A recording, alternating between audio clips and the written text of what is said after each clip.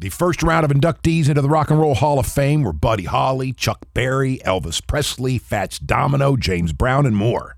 Which year were they all inducted into the Hall? 1986. 1986. Who's this? Shard. Shard, congratulations, man. You've got a pair of passes to see Aerosmith. Win them before you can buy them. I'm sorry. I was just so happy. I've been dying to see him, and last tour, yeah.